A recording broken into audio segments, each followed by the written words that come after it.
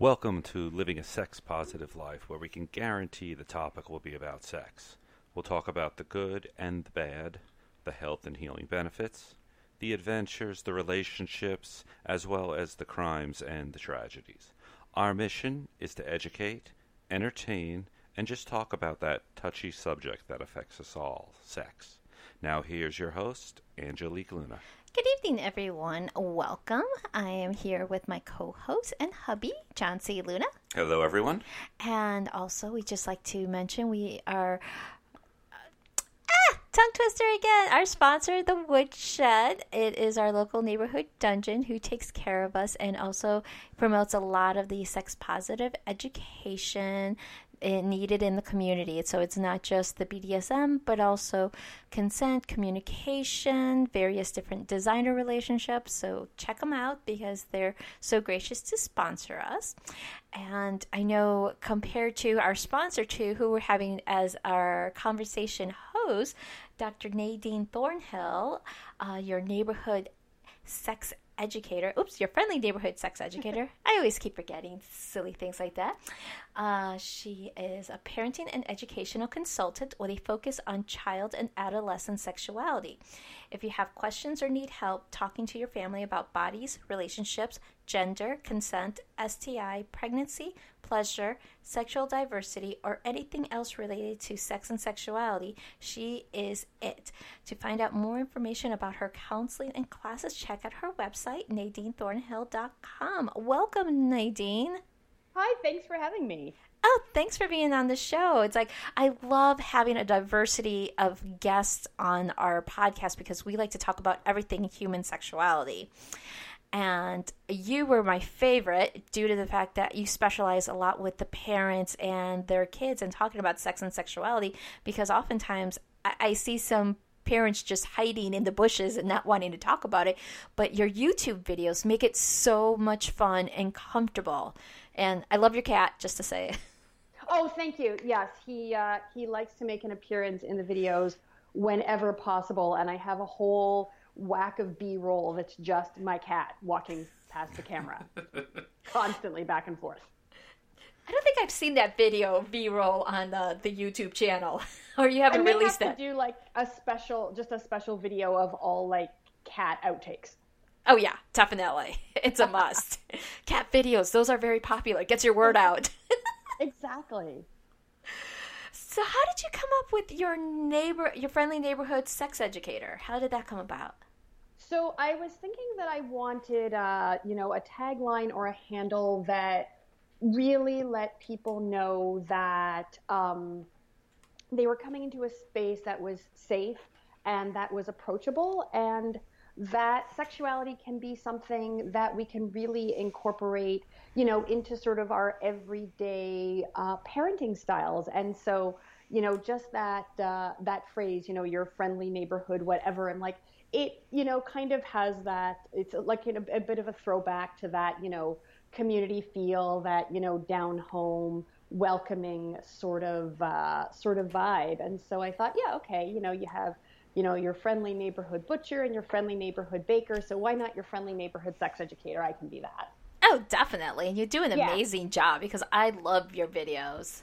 Oh, thank you so much. I really have a great time recording them. And I'm a huge YouTube fan, and I have been for years. And so at some point I was like, hey, why don't I just, start my own channel and start sort of throwing some of the information I have out there in a way that's hopefully, again, accessible for people. Because as much as I love, doing coaching and consulting and working with people one-on-one, that's not always an option for everybody. And one of the things that I truly believe is that we should all have access to this information, that it's so important and so helpful in our parenting. It's been so helpful in my parenting. So I want to be able to share as much of it as I possibly can with as many people as I possibly can. Fantastic. And that's why I was like so extremely grateful when you said yes. I'm like, yay, because this is one of my favorite topics to talk about is parenting and sex education, because my daughter's a survivor, and just even mentioning the same sentence, child and sex, they put their heads down in the ground, and it's like, no, no, no, we don't talk about this. And I'm like, we should. Because we teach them how to walk, we teach them how to use the toilet. Why not teach them how to have a healthy sexual relationships, or just healthy relationships, period? Absolutely. And I think that being able to really integrate sex education into parenting and raising our children, I think that it has the potential to really transform the way that we relate to sex in our culture. I think so much of the fear and so many of the negative feelings that we have around sex, when you talk to people, those are ideas that those seeds were planted early in childhood. Even something, as seemingly innocuous as just not really talking about sex with your kid sends them a message about sex and its value and its place. And then I think what happens is you wind up with all these people who, have grown up never talking about sex, never being open about sex, never communicating about sex, being told that they can't touch certain parts of their bodies, that they, have to call those parts of their bodies by certain special names because we can't say the word, vulva or clitoris or testicles or penis. And then what happens is that when they start to, engage in actual sexual relationships, they're really lacking in the skills to talk to their partners or think about or express what does or doesn't feel good for them. They don't know how to assert their boundaries. They don't know how to respect other people's boundaries. And so you wind up with a bunch of people for whom sex is just sort of falling on top of each other and crossing their fingers and hoping that it's okay. And sometimes it's really not. Well, often we're finding that the parents who did talk to their children about sex in such an early age end up having more stable relationships and try to avoid a lot of those relationships where like, no, sweetie, don't do that. But yet it is such so much resistance. I know you're out of Toronto, which is one of my favorite cities. I got to spend the year in Toronto right around 2000, and except for the part where it hit like negative 20 degrees, it was amazing. Yeah. And I often say to people, well, that Toronto is a fabulous city because if you come here in the winter, because it's like a frozen nightmare, but people still want to be here. But you have such beautiful summers. Yes, our summers are fantastic, and summer's just happening now. And I actually spent a year living in California, and while the weather was generally amazing, what I really missed was that period where we shift and go from winter into spring, because every year that happens and it's like a miracle. Everything is cold and frozen and gray. And then all of a sudden, within, a week or two, there are leaves on the trees and there are flowers and the sun comes out and birds come back. And it's just, it's so inspiring. And it's like, how is this possible? Nature is amazing. So yeah, I love it up here. Well, I'm curious on how, I know you do a lot of speaking at universities. You also said at high school level, and I'm sorry, I was reading through even middle school level? Yes. And I'm curious because I know our reception down here, it's a legal nightmare. We've tried to get in there, and then the parents are even harder to get into. How is it working with children up there and talking about sex? Well, it's different depending on where you go. And so, I was only in the States for a year, so I am not going to pretend that, I'm an expert in American culture. But it was interesting sort of seeing Canada from an American perspective. And I think there's sort of an idea that up here in Canada that we're extremely liberal and we're more open about sex, which possibly we are, but it really sort of depends where in the country you are, and even within a city like Toronto, where in the city you are. So there are definitely communities that are very receptive to sex education. And when you look at sort of education as an institution, here in Ontario, which is the province where Toronto is located, we just a couple of years ago had an overhaul of our health and phys ed curriculum, which includes sex education. And where previously sex education began in 5th grade, now sex education begins in 1st grade. So policy-wise, we have some fairly progressive ideas around sex education.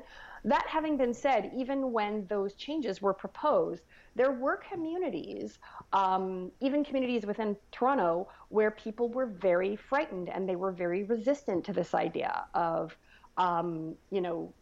starting sex education earlier. And even when, people like me and other experts were talking about the benefits of starting sex education early, you definitely did have a lot of parents who were scared, who were worried, who didn't understand what that entailed because they heard the word sex and immediately, their minds went to this sort of adult idea of sex where, they assumed that it was going to be, pornographic and highly inappropriate for children.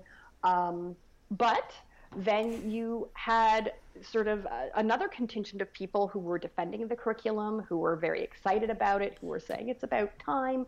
So I find it's really different depending on where I go and what community I'm speaking to. And I just try as much as I can, no matter what school I'm in, no matter what group I'm speaking to try and meet people where they're at and to understand that, I've been doing this for a really long time. I've been doing this for 12 years now. And even before that, I grew up in a household where, my mom gave me a copy of Our Bodies, Ourselves when I was 11 and, let me flip through it. And the conversations around sexuality were fairly open. And for somebody for whom this is the first time that they've ever thought about talking to their kids about sex, that can be a really hard thing. And so I try not to go in it with this attitude of like, oh, well, get with the program. But yeah, you love your kid. And if all your life you've sort of had this idea that sex is dangerous and scary, it's natural that you're going to have this instinct to try and protect your child from it. And so my job is to, maybe help you see that no, it doesn't have to be scary and it doesn't have to be bad. And it oftentimes doesn't even have to be about, specifically, sex, like having sex with another person, but it's about all these things around sex that are related to it, like bodies and relationship and emotions and gender and just being a human being, that they're all connected. Sorry, that was a super long answer. No, but that was awesome. I'm really glad that even 5th grade I'm impressed with, but they moved it back to 1st grade. I know ours, when did our daughter get it? I know we gave it to her way ahead of time. Because she's a survivor, we kind of thrust it back onto her just so she could get comfortable with her sexuality. But school-wise, it was 5th grade. It was around 5th grade. Yeah, where but they started even that, they separate the boys and the girls when they gave the sex ed. Interesting. Wow. Yeah. And I mean, that is sort of reminiscent of the sex ed that I grew up with in the 80s and the 90s, that it was, much more, let's segregate people by gender and, woe to you if you were a kid who didn't identify as either a boy or a girl because, so I guess they separated us based on our genitals or what they assumed our genitals were. They didn't check, they just assumed. Exactly. Our assigned at birth gender. And I think it was, 5th or 6th grade, but it was very, very much focused on puberty and anatomy. And okay, gals, you're going to get a period. And by the way, boys ejaculate. And that was it. It was very biological. It still is. And she just took the course again in freshman year of biology, and she was like, Mom, you should have went to teach the class. You know more information. I'm like, I can't. Because we are very, because of being a survivor, we have all the books for all the ages there to explain it and explain the emotions, the feelings. And, any of my workshops I give, I always bring in my personal 3 C's: communication, compromise, and consent. That's the only way you can make things work. If you don't have those 3, nothing's going to function properly in the relationship. So, absolutely.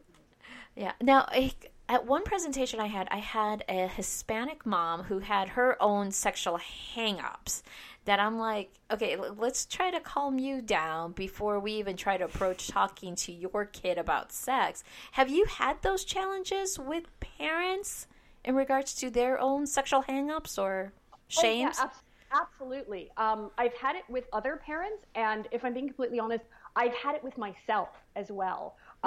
Being a parent, I realize how watching your kids kind of bump up against like issues or situations that may have been painful for you as a child it's very powerful and visceral.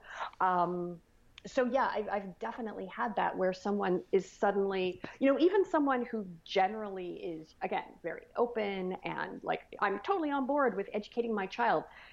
If you bump up against something that was, traumatic or upsetting or scary for them, they get scared for their kids because they don't want their kid to feel the same pain that they feel. I remember when my son was a little younger, he and another kid were just sort of innocently playing and, doing the like, I'll show you mine if, you show me yours sort of thing. And I remember I panicked a little bit and I didn't handle the situation well at all, even though, I knew like this is completely natural and this is something that little kids do and it's not sexual, it's just curiosity and blah, blah, blah. But that's not where my brain went. My brain went right back to me being 4 years old and being in a similar situation where a babysitter had caught us and screamed at us and shamed us and like separated us. And I had to spend, the rest of that day sitting upstairs in the living room with my babysitter and her extremely stern husband while they talked about what a bad, dirty little girl I was. That's where my brain went. And all I could think in that moment as a parent was, oh, I have to protect my kid from that. Oh my gosh. And so with parents, sometimes it is sort of unpacking a little bit of, if someone made you feel badly for this, that was their mistake and not yours.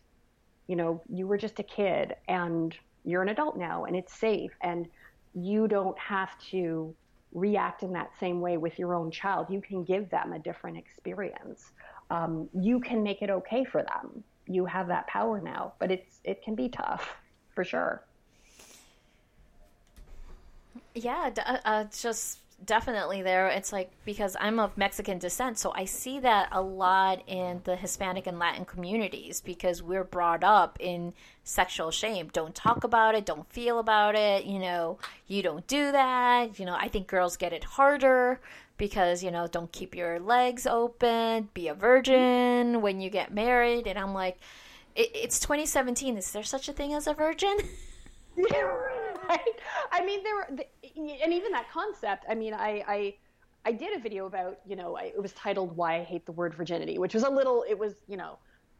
was the title, so it was a little harsher than I feel about it. But I really don't love that word personally because I'm also like, it's so vague and like what even is that and what does it mean? And I personally don't like this idea that your not having had sex is somehow intrinsically tied to your value as a human being, like it's this gold coin, and then when you give it away, you're just not worth as much. I don't love that idea.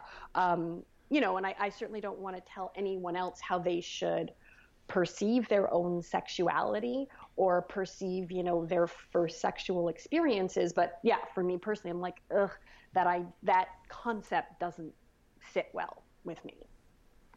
Well, it seems like we need to rename sex education, at least on the books, to a relationship education, and then slip it into the schools in more places. Because it, like you said, as parents hear sex education, there's that immediate jump back because they take their own baggage with them. Yes, absolutely. And immediately, of course, we're thinking the sex ed we got as a child, which often involves, shaming. Here's the penis, here's the vagina. Don't touch those. If you don't have it, don't touch them. Exactly. An icebreaker that I often do in workshops is I write the word vulva on a piece of paper, and then I have people just shout out as many different like slang words and swear words and like silly words for vulva. I have them do the same with penis, and then I have them do the same with the word arm. And as you can imagine, the vulva page and the penis page are full. Like I will literally get dozens and dozens and dozens of words for these body parts. And then arm, I think the most I've ever gotten is 5 words. And I will point out to people that, you know, when we talk to a child about an arm, we say arm. But we as a culture have developed all of these words to not talk about our genitals. Like we, you know, and some of them are fun and great, and like I'm not. Oops. Hello?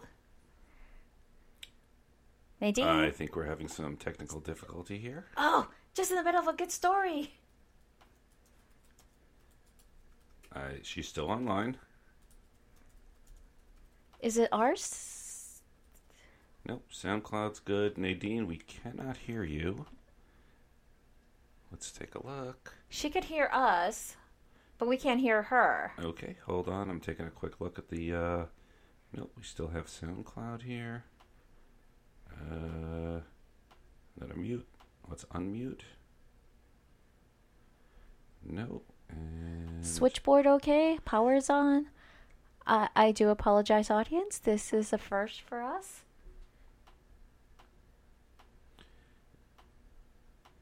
And now we can hear ourselves, but we cannot hear Nadine. So I'm going to go ahead and hang up and call you right back, and we'll just call this Growing Pains.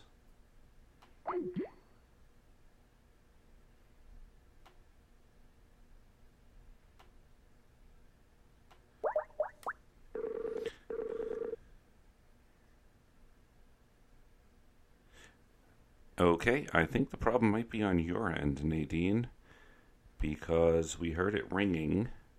That came through. Try the video. See if that might work.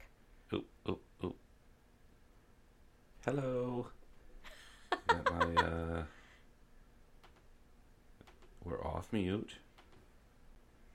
You have me on camera, and I can watch you talk.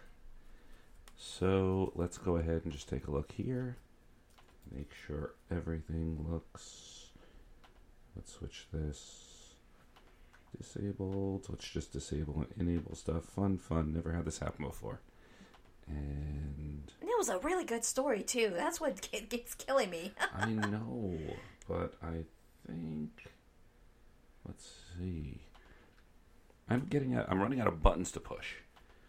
So... Well, I'm giving her the number to call us. If she doesn't mind doing that. So this is what happens when you go live in your home studio and all of a sudden something like this happens. And this is out of 22 podcasts. So we're doing well, so I think. And she's calling us, so I will hang up here. And hopefully we'll get an incoming phone call. There you go. Hello? Oh, it's a missed call. Oh. Now Hello? we can hear Hello? you. Yes, now we can hear you. Yay! Okay. For all the free service Skype is, we can't expect it to be perfect. But it is pretty good. All right. Well, now I feel special because, you know, I was just the first one with the major snafu. And it was a great story. That's why. I'm like, I knew it. We're going back to the story. We haven't lost that one. Oh, yeah. Okay, so so I was telling the penis vulva arm story. So I was just saying, like, we've come up with all of these words to avoid saying, like penis and clitoris, and you know, they're just body parts.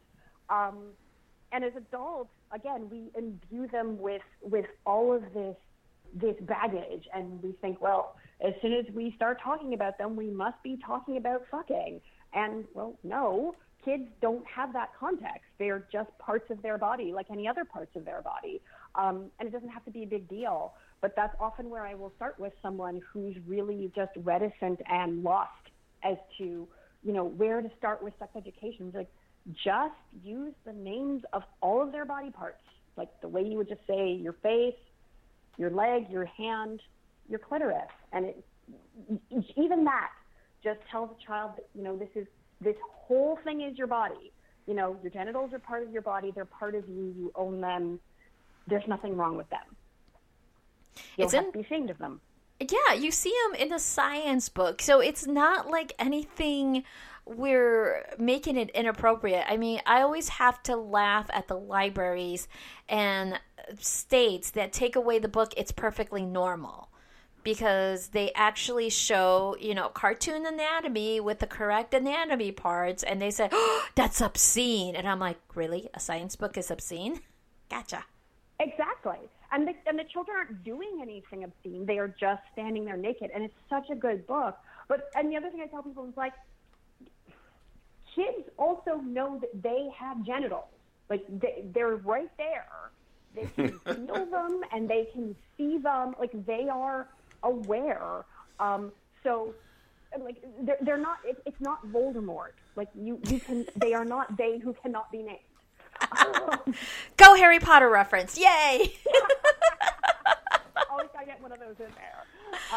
Yeah, you know, and it's okay. And the other thing that happens is, especially in this age of the internet, is that withholding information has another consequence for parents today, which is that we live in an era where, you know, most of us have these magical rectangles in our house that when you want to know something, you can just turn them on and you can, you know, type in words or talk to a microphone and it will give you information.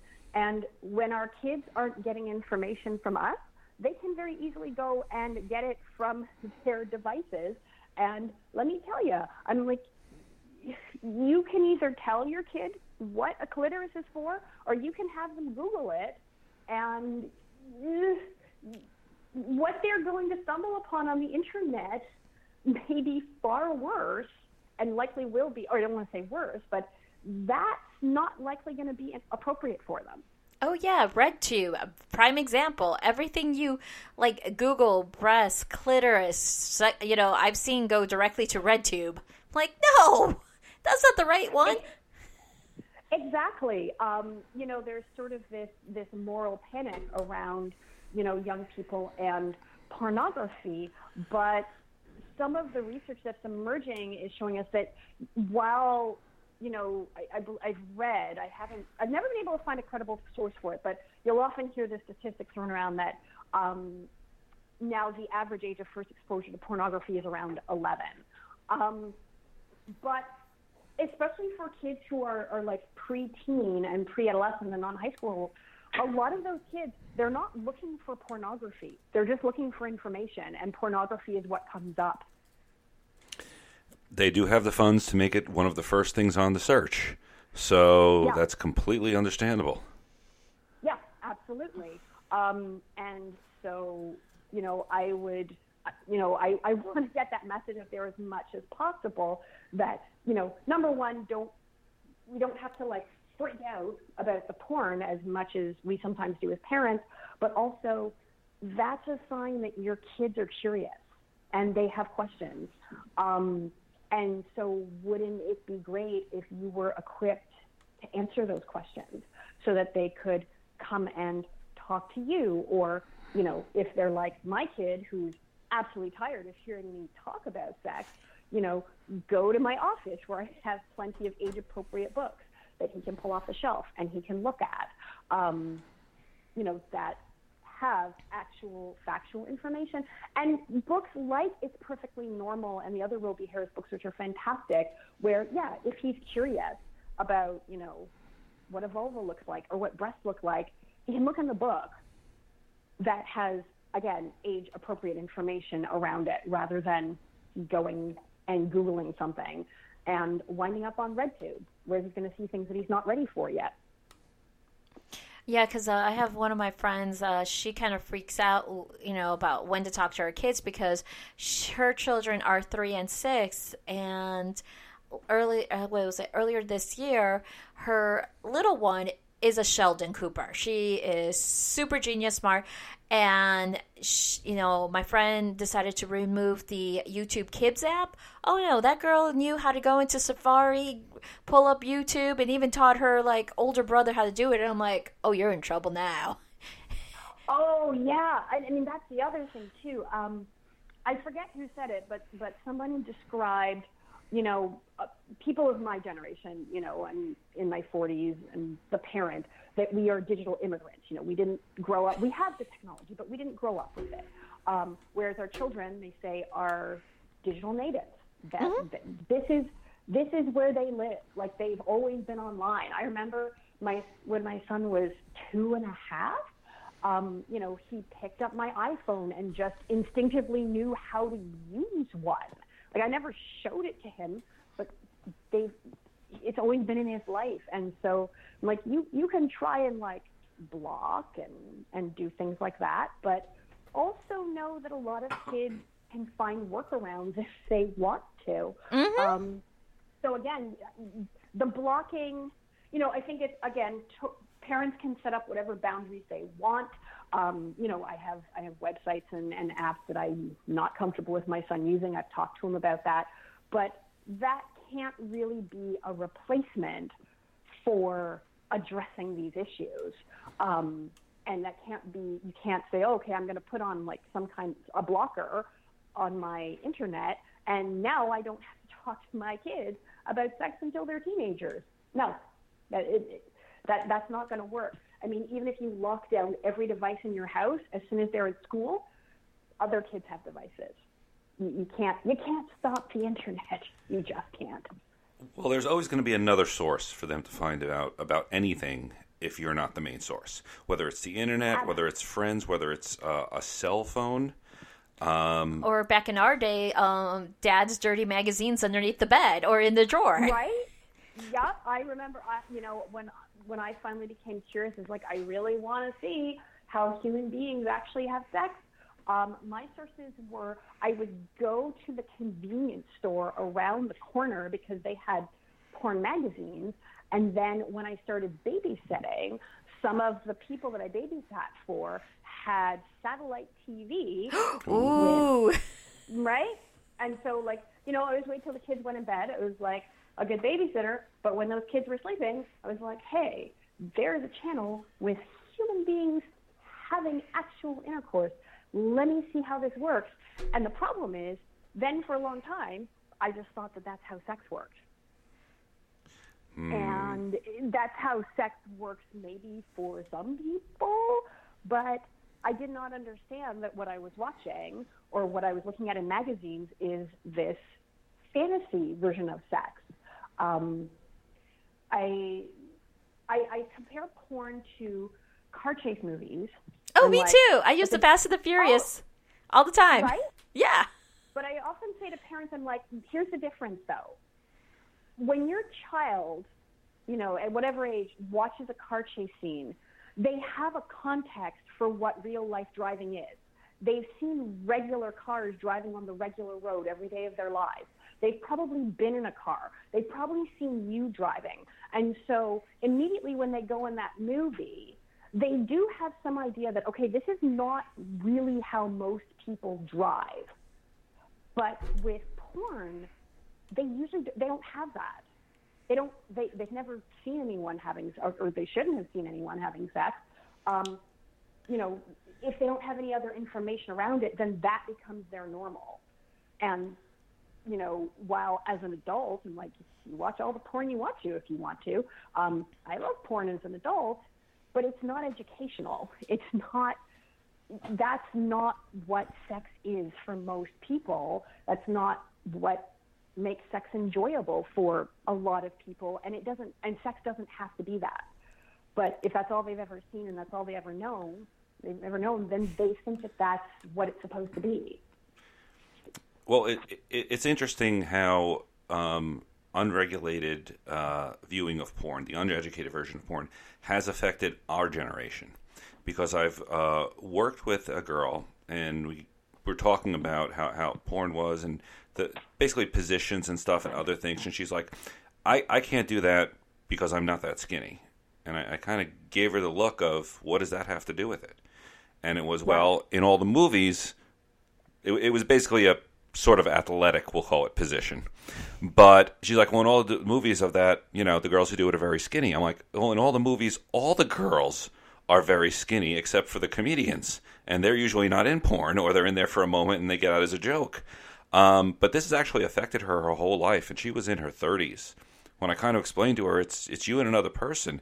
If you try it, and let's just say you fall on your ass, as long as you don't hurt yourself, who cares? Give it a shot. Go for it. And I was trying to encourage her, and kind of got through to her. But it's a stigma that hits a lot of people, that they do watch this and take it as, oh, this is how sex should be, or they watch Hollywood's version of it, which for us in the 80s was, the candlelight, the bottle of wine, the fade out, and then they wake up and they're smoking cigarettes, and you're like, what the hell just happened? Or 9.5 weeks. Yes, absolutely. And Dawn Sarah, who I know you've interviewed, she recently, I think it was on the Facebook page that she managed, put up this great question about, who do we see in our culture as having permission to access pleasure? And I feel like porn tells, especially youth who are impressionable and just learning about sexual relationships, porn gives us this impression that the only people who are allowed to access pleasure are people who are, young adults, people who are thin, people who are able-bodied, people who are conventionally attractive.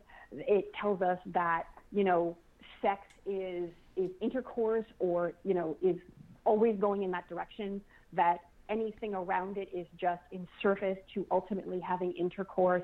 Even for me, it took me years to realize that I was like, I like intercourse sometimes, but a lot of times I'm like, I can take it or leave it. And, oral sex and hand jobs and spanking and like anything that turns me on can be sex, that it doesn't just have to be, about having a penis inside me. That was hugely liberating, but it took me years to get out of that mindset. I also thought that, I'm a woman, so therefore what I must find sexy is candles and bubble baths and lingerie. And I'm like, candles make me nervous because I'm clumsy and I don't want to start a fire. And I find lingerie a little bit awkward and itchy a lot of the time. And while I enjoy a bubble bath, they just make me sleepy. I don't feel sexy. That's not what turns me on. And there's nothing wrong with any of that. I'm like, if that is what turns you on, like, yes, absolutely, do you. But there's so much more that sex can be, and that it doesn't have to be what we keep seeing in movies and in media over and over and over again. Like, it can really be whatever feels right for you, and should be whatever feels good and right for you and whoever else, you're having the sex with. Yeah, as much as we like to bash the 50 Shades of Grey, it did ignite some kind of fire to millions of people out there to make it as popular as it is. So, as Dr. Jess O'Reilly always says, don't yuck on someone else's yum. So right? Oh, I love Jess. She's amazing. Oh, I know. She's one of my mentors. I'm like still fangirling and trying to say, I was like, can I ask her to be on my podcast? I'm still shy. Oh no, you totally should. Like, she's just the best, and she would have, gems to share with your audience. So yeah, she's amazing. Oh yeah, and very friendly. Definitely, yeah. We met her a couple years ago there, very briefly, and she was super friendly. She was hosting, what do you call it? Tougher. It was a sex. It was called the X Run. Oh yes. And I'm not sure what happened after that. We went down there once. It was once. just the 1 year there. They just had a lot of challenges with the material. But, yeah, she hosted it, and it was fun. Sliding down a giant penis as a bubble bath come. Well, okay, I I got to put this in context. If you've ever run those 5Ks where they put big inflatable obstacles in your way, and you have to, what was that show on TV, Wipeout? Yeah. Where kind of like they knocked you around. It was that, but everything was adult themed. So yeah, you had to climb up and then slide down a slide, and you were basically sliding down the urethra and shooting out a giant penis. And you had to climb your way up and get into the vagina and come out the other side. And it was all down in Miami, and again, lots of challenges. But she had come down and as friendly as could be. She was fantastic. Okay, first of all, I need to be part of this the next time that it happens. That sounds incredible. But yes, Jess is as friendly as she comes across. When she's hosting and presenting. I actually met her for the first time years ago when I was working at Planned Parenthood in Ottawa, and she was pretty instrumental in sort of encouraging me to move forward and keep, pursuing, studies in sex education, and made me see that I could, really turn this into a full-blown career. And she's based out of Toronto as well, and she's just been so supportive of me and helpful and, just wonderful and also, just a really cool friend. And the only thing that makes me sad is she travels a lot, so I don't get to see her face to face very often. But yeah, she's a great person, like really, really nice. Well, I'm so happy she did encourage you because, like I said, I love the work that you're doing here with parents and getting the communications and the videos. So. Oh, thank you. It's 20 years ago I would have never seen this for myself, but it's what I love doing, and I also find that I learn so much from people I work with, and I've learned so many things that have been helpful for me in my own parenting, and I'm so grateful to have sort of, I'm so grateful that life kind of led me on this path. I've been doing it for about 12 years, and my son is 10, but I really started developing a passion for it when my son was born, and that timing was perfect. And so as he was growing up and I was, learning more about sexuality and specifically about, youth as a sexuality, it was amazing because I realized that I was really privileged to suddenly have all this information at my fingertips that just made that one aspect of parenting a little less scary and a little less fraught. But it was like, okay, the sex talks, I can do this, and it's not really like a sex talk. It's just raising my child and making sexuality part of it. And the more I would read books, like Roby Harris and It's Perfectly Normal was one of the first kids books I saw, and I read it and I was blown away. I was like, oh my gosh, you can totally have this conversation with kids. Like the language is all appropriate and the information is all there, and it's laid out in this with these beautiful illustrations, and oh my gosh, this is what I want to be. I want to be this person. But I was like, I kind of want to be the facilitator for other parents. So just like, I want other parents to know what I know. And I think that's very important for them to know what we know. And it's not a scary part, It's like, yes, sex is part of the physical action, but like you were saying, like emotions and feelings and body parts, that's another important aspect. Well, for us as sex educators, it's definitely, we get a lot of resistance. It's an uphill battle to do it. And the community, whether in the United States or Canada and internationally, is very supportive. It's a very great, close-knit community. But the one thing I would love to call out for is the sex-positive parents out there. Educate your friends as well. I mean, we do it. We do the podcast. You do your videos. We try to tell parents, how to do it. But it needs to be more of a societal thing. And I'm hoping it comes out, like I said, you doing the videos, Jess doing her job, us doing our podcasts and our workshops to try to get other parents out there to start spreading the word as well. Absolutely. And I mean, it can be as simple as something like just you know, hosting, you know, an event or creating a space where other parents can come together and just chat. I find some of the most powerful transformations and work happens, say when I'm giving a workshop, at the end when I leave time open for just, you know, conversation and questions, and just having a space where, you know, you can talk to other parents and you can start to say some of these things out loud. It's always amazing to me how quickly people settle into having these conversations. And I know that's what was transformative for me when I was a young adult, when I found, you know, I was in university and I found another group, a group of other students who were willing to be open about sex and talk about it and talk about their experiences and their feelings and their fears and, you know, the things that had gone well and the things that they were struggling with.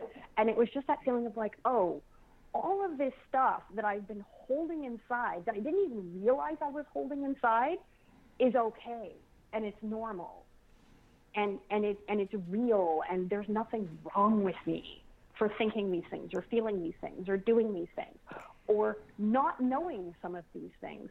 And I feel like parents really benefit from that. I really benefit from that as a parent. There's so much pressure put on parents, I think especially mothers of, you know, younger children, that you have to do it all right and you can't make any mistakes.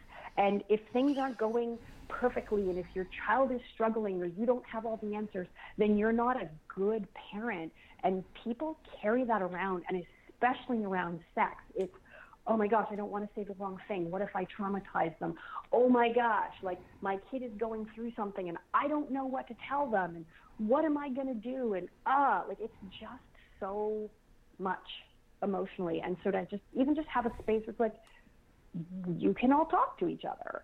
And as the sex educator in the room, or, you know, this sex positive advocate, I'm just here to, you know, answer your questions and reassure you that what you're feeling is normal and that what your child is going through is totally normal. I feel like 90% of my job is just talking to people, asking me questions or saying, oh my gosh, my child did this or going through this or said this thing, and me going, yeah, that's normal. That's okay. And then I'm going like, okay, thank goodness.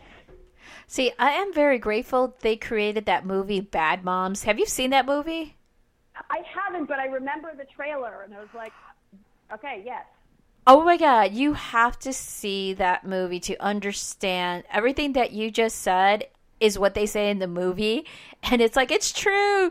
We're so bad moms. We're not perfect. We don't get this stuff. And it's like meltdown after meltdown. And yeah, because I often refer in my workshops, it's like, you know, that's how this movie makes, you know, says that we are, but we're not. We might be bad moms, but that's the way it is. We're not perfect. We try our best. We can't do everything else like the rest of the moms, and stop comparing ourselves to everybody else because we're not like them. Yes. And the thing is, like, even when I, you know, sometimes I walk into groups of people who seem like those great moms, and even those great moms have fears and they struggle because they're human beings. You don't suddenly become this, you know, flawless goddess because you had a baby. You're still just you. And I think, yeah, if you are trying and you love your child and you're doing your best, you're a great mom or great dad or great parent, you know, however you identify. And the best you can do is the best you can do. And so, yeah, just keep trying and do your best. And you can't do everything. And not everything is your responsibility either. You know, there are certain aspects of life that your kids have to figure out and navigate and struggle through. And you kind of are just there to be like, hey, I love you anyway. Good luck with that. Yeah, do your own homework. I'm done doing it. Right?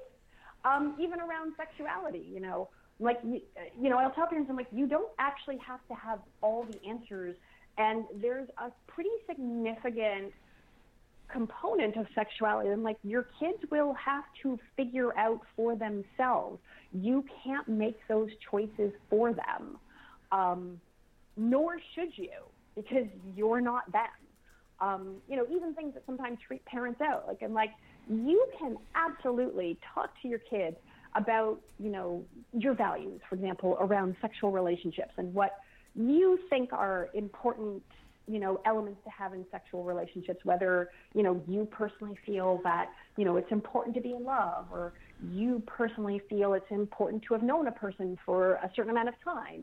You may personally feel that it's important to wait until you get married to have sex. And your child may have similar values, but they may not. And ultimately, you can't decide when your kid wants to have partnered sex, or if they want to have partnered sex, or who they have partnered sex with. That's frankly not your choice. It's not, because it's not you. It's them. They have to figure that out. Oh, only if our kids did what we wanted to, then they wouldn't be kids.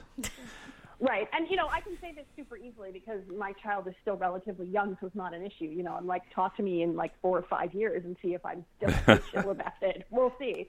Oh, enjoy it. Because like I said, the teen years, that's so...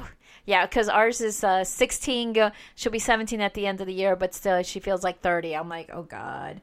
And then let alone the social media aspect there. Now, is Canada laws similar or somewhat to America laws when it comes to sharing photos, especially inappropriate photos? Because here, when our teens or anyone under the age of 18 sends photos to another person, it is considered distributing child pornography. If they are inappropriate, yes. Right. Inappropriate. So here we have a similar law, but there are some caveats to that law. Because when that law first sort of came on the books, which I believe they were just using an existing law, which is that in Canada it's illegal to distribute explicit, images of anyone under 18. And when they just applied that to situations on social media, what wound up happening is that, there was concern that, teenagers who were consensually sending pictures to each other, would wind up with criminal records, and we didn't want that to happen. So it is not illegal in Canada for someone under the age of 18 to send an image of themselves as long as that image was sent consensually. Oh, so, that is different than here. Yeah. So you can send an image of yourself to another person. However, we have age of consent laws here. So if you are sending the picture to someone where the age of consent wouldn't apply, then that person can be charged. The person who sent the picture can't be charged. However, sending the picture to someone does not then give that person the right to distribute the image. Mm-hmm. That's a good approach to it. That's a very good approach. Yeah, that's a much better approach than what we have here in the States here. Because we've dealt with the fact in the schools here locally where a girl has sent a photo out and literally middle school, and then a year or two later, all of a sudden it's all over the place. And that's scary. Well, I know. That's happened here too. That's definitely happened here where, someone will send a picture to a partner or whatnot, and then, either that, I believe there's a case in British Columbia a few years ago where a girl had sent some naked pictures to her boyfriend. They subsequently broke up, and then that boy's next girlfriend found those photos of the ex-girlfriend, and she shared them around, I guess because she was angry or jealous or whatever. But she wound up being charged because they weren't her photos and she didn't have permission to share them. She wound up being charged with sexual harassment. However, the girl, who was in the photo, she wasn't charged because, under the law, she sent them consensually. I approve of that law because I really hate the idea of criminalizing someone for their own consensual sexual activity. I don't feel like that's an effective deterrent. I think that's a terrible thing to do to someone who may be 14 or 15 or 16, and yes, it may not be the wisest decision, but that's, most of us, have some gaps when we're trying to figure out our sexual relationships and our sexual communication. It wasn't on the internet because we didn't have the option of the internet, but like most of us have done some stupid shit sexually because we're young and we didn't know. Yes, but we were very lucky social media didn't exist when we were in our 20s and teens. Exactly. But I think, trying to criminalize kids for being impulsive and, awkward and maybe a little bit, I don't want to say foolish, but just kind of being young and trying to figure this stuff out is not helpful, I don't think. Unfortunately, I do believe it's one of those laws that is technically on the books that way, but it's not enforced only in extreme cases. So it's not like there's lots of kids. I know we have a habit of making laws. We have lots of fun laws. Like, did you know in Texas it's illegal to own more than one personal back massager? How they came up with that, I don't know. To think that if you have two, all of a sudden you start becoming corrupt. But oh my God. Yes, we have laws like that, and they're never enforced. But they're there. They're just there. Oh, you mean like the Florida state law that is no anal sex in your private home? That's a new one for me, No, too. it's on the books. It's an old, what is it, blue law book law.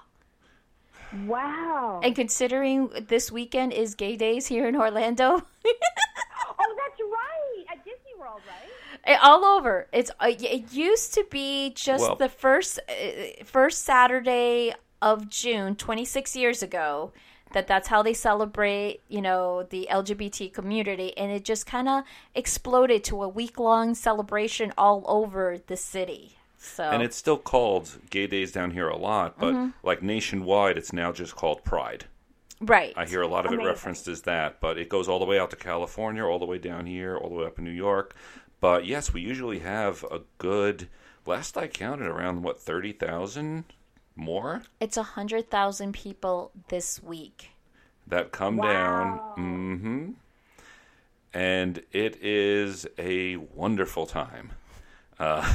Yeah, we're going to try to run around with our little podcasts and videos and try to get as much of the action as possible. Oh, that's going to be amazing. Yeah, well, I had the chance to march in San Francisco Pride a couple of years ago, and it was the best day. I felt so incredibly lucky to be able to do that. But yeah, Pride, Toronto Pride is in June as well. And it's funny, when I worked with Planned Parenthood, one of the very first tasks I worked with a group of youth, and we were part of the local Pride parade. And it was a Saturday, and so I brought my son and my partner with me. And then I think the next month was Take Back the Night March, and again, I brought my son with me. And so for a long time, he thought that my job was just walking in parades. Oh, my God. Yeah, he would just go around talking. He's like, Mommy works at parades. It's like, I wish that were true. Yeah, take your kid to work day is there's probably nothing goes on during that day that you actually do.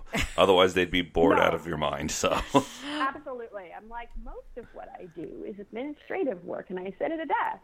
But sometimes I get to be in awesome community events like Pride and Take Back the Night, and that's always when he would wind up coming to work with me. Yeah.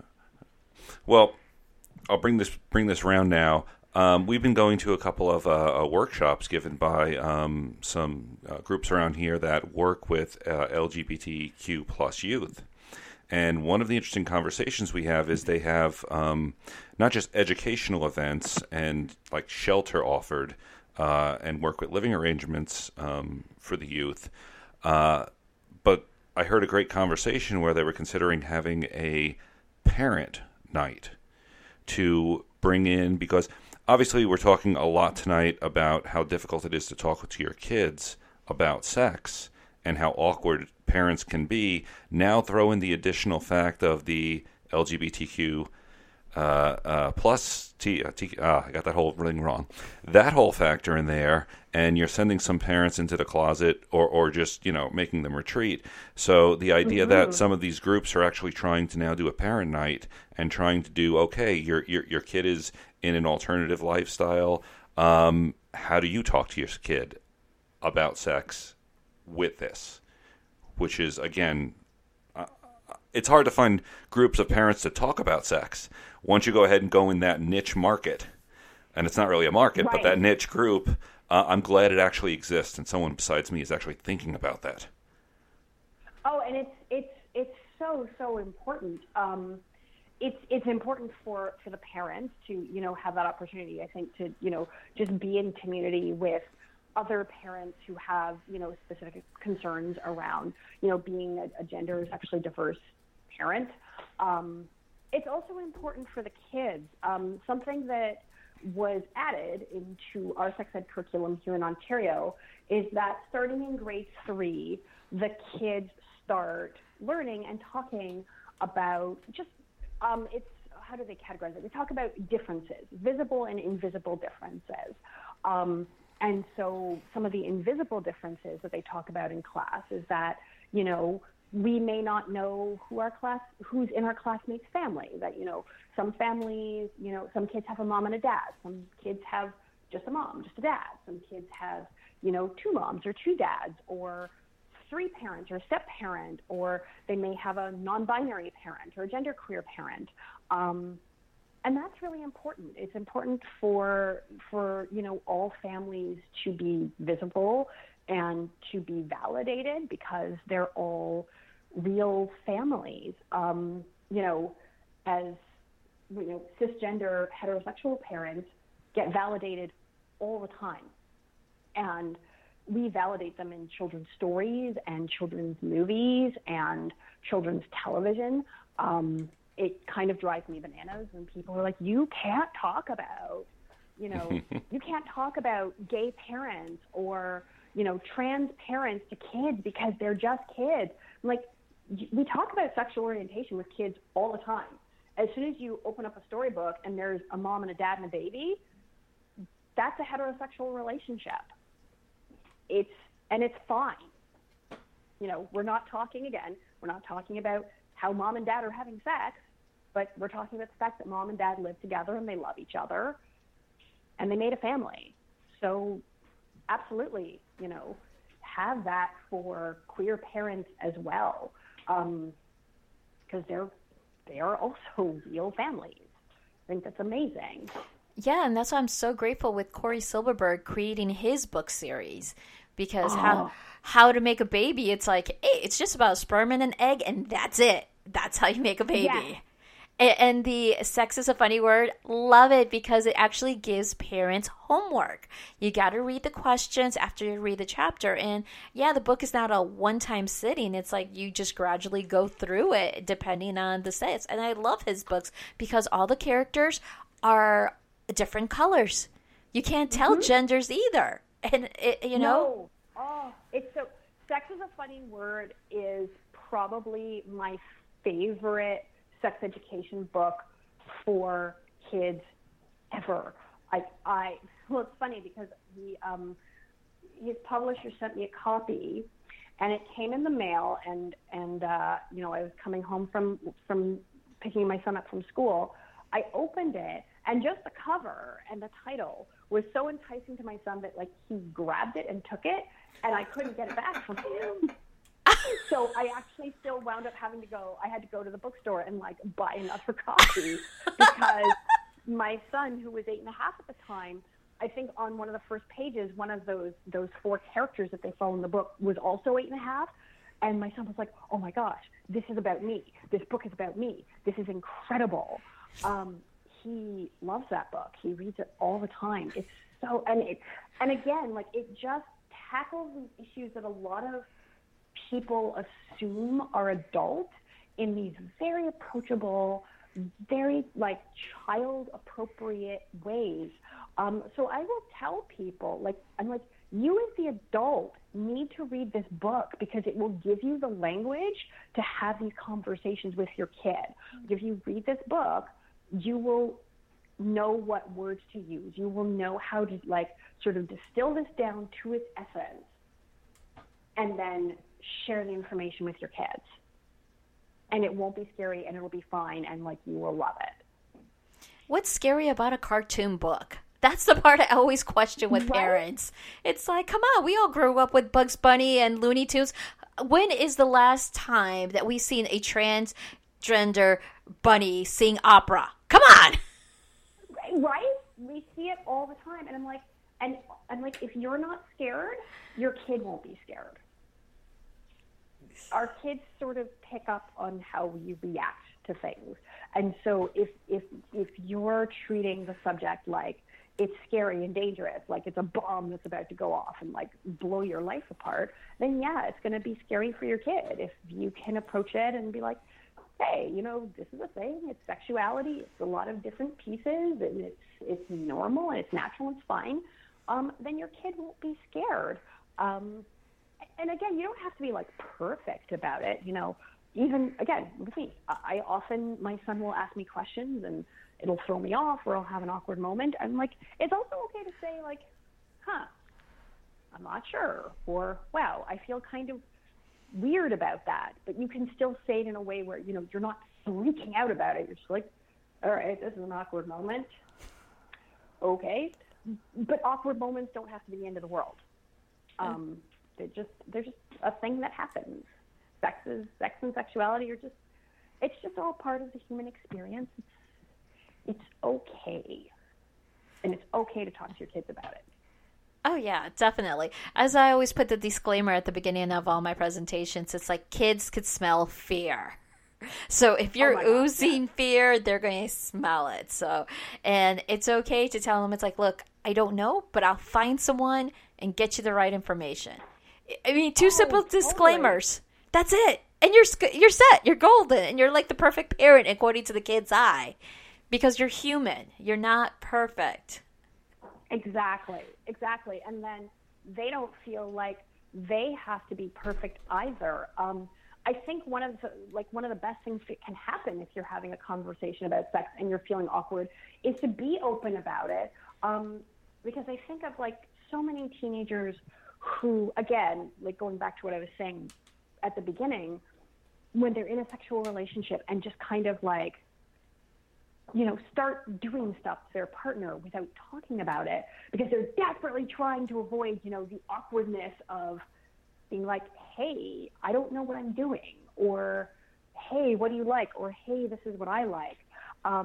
But if we can be honest about the fact that, yeah, sometimes awkwardness is part of all of this. Sometimes we don't know what we're doing. That's normal and okay, and we can get past it, and it won't destroy you. That can really help youth as they're growing up and navigating their own sexual communication. Be like, okay, if it's awkward, I'm just going to be honest about the fact that this is a little awkward, and we'll figure it out. It'll be okay. That's very true, because then that way they already know about consent. They know how to communicate, and they know how to compromise. That's the building blocks of a great relationship, you know? But I got to say, those awkward moments may not end. I'm in my 40s, and occasionally it's, well, we tried something new and that didn't work out. That didn't work out. But it's, absolutely. Like, it happens, yeah.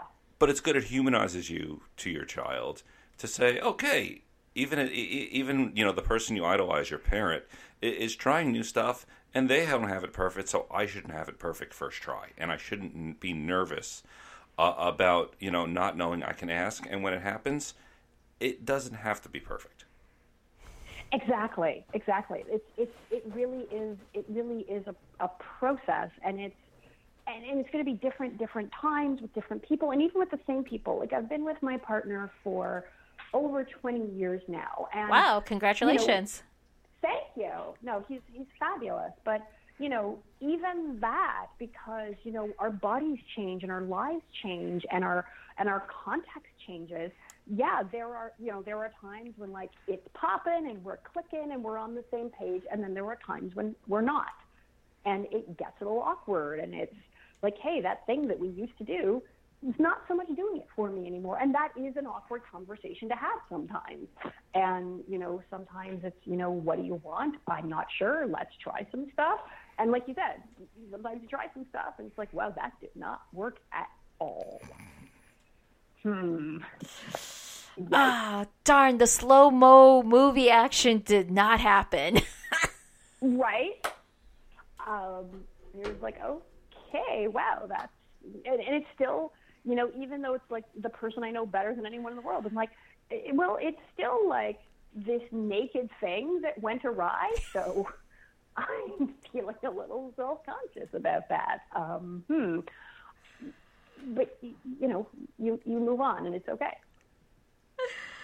Well, our time is up, Nadine. Thank you for all the wonderful information, the laugh, the tears, all that. How can our audience find you? Excuse me. So I am all over social media because I would like to be a millennial, even though I'm not at all. So I am on YouTube, Nadine Thornhill. You can find me on Facebook, Nadine Thornhill. Twitter at Nadine Thornhill, Instagram at Nadine Thornhill. You can email me, info@NadineThornhill.com, and you can visit my website, NadineThornhill.com. I'm just my name on the internet. Like, just Google Nadine Thornhill, and it's all there. Yep, her YouTube is the first thing that pops up. Definitely check out her website, because even her blog has it broken down to the various different topics, age categories to talk about. So it's a great resources for everybody there. I can be found everywhere on social media as Miss Angelique Luna. You can find the podcast on our website at livingasexpositivelife.com. And you can find me at John C. Luna on both Twitter and Facebook now. Thank everyone for listening. Have a good night. Goodbye. Bye. Bye.